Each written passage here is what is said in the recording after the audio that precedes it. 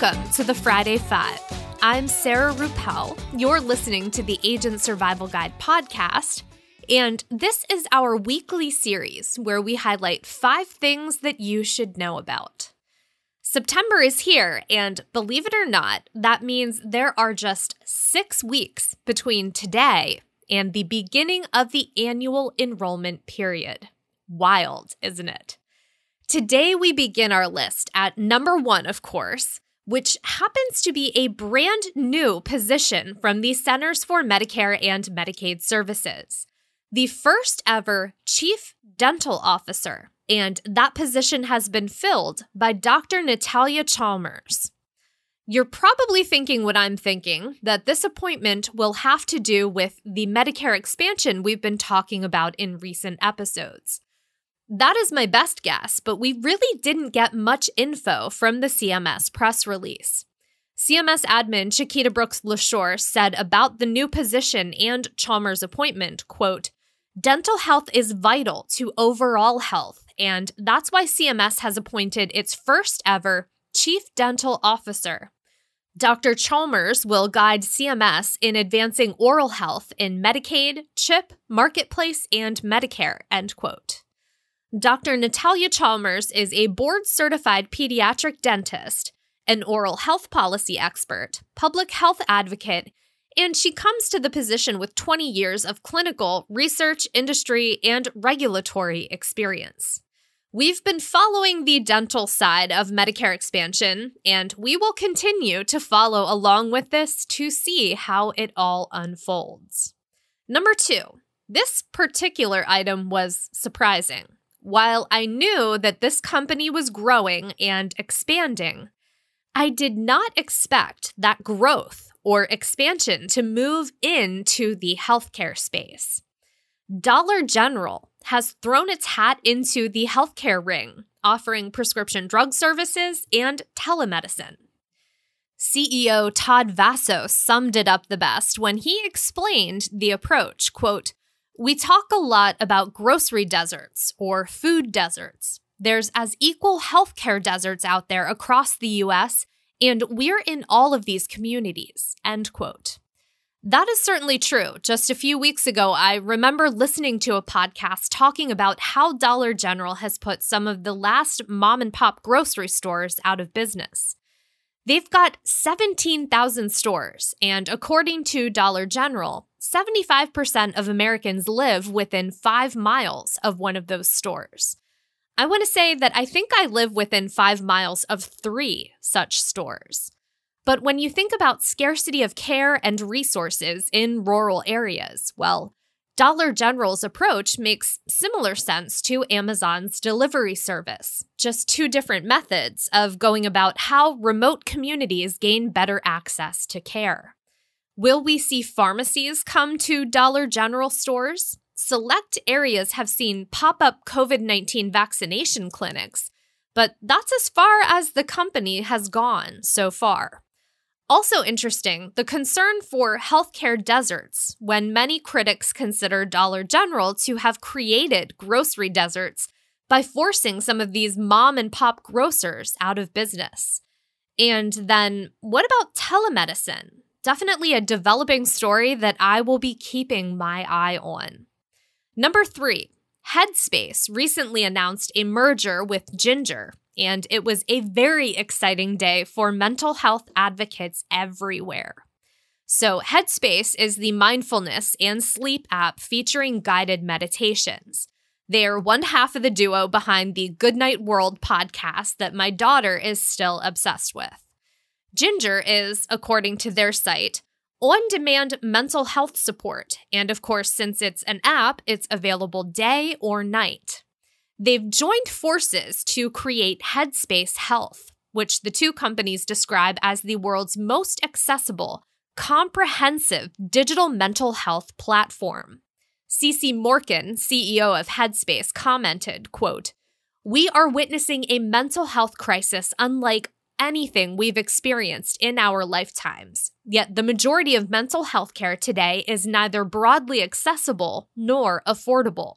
Together, as Headspace Health, we will address the systemic challenges of access and affordability in a fundamentally different way by creating the world's most holistic, scalable, and effective mental health and well-being company, end quote. In the press release, there were some interesting stats from studies about both companies. First, 8 weeks of Headspace resulted in a 31% decrease in anxiety symptoms and a 46% decrease in depressive symptoms among healthy adults. And then Ginger, which I wasn't familiar with before seeing this release, they combine therapy, psychiatry, and behavioral health coaching to provide care. Their model has been shown to produce an average of 59% improvement in anxiety and 70% improvement in depression. It'll be exciting to see what comes out of this new venture between the two. Currently, both companies work with brand name carriers, and I'm sure this merger will only see their offerings continue to grow and expand. We will be linking to the press release and both companies' websites in the notes, so you can read more about what's coming from Headspace Health. Number 4, it's not what you say, it's how you say it. We've all heard that phrase. I would argue that in your interactions with clients, it's a little bit of both. And along with what you're saying, there's how you say it, the inflection that goes along with it.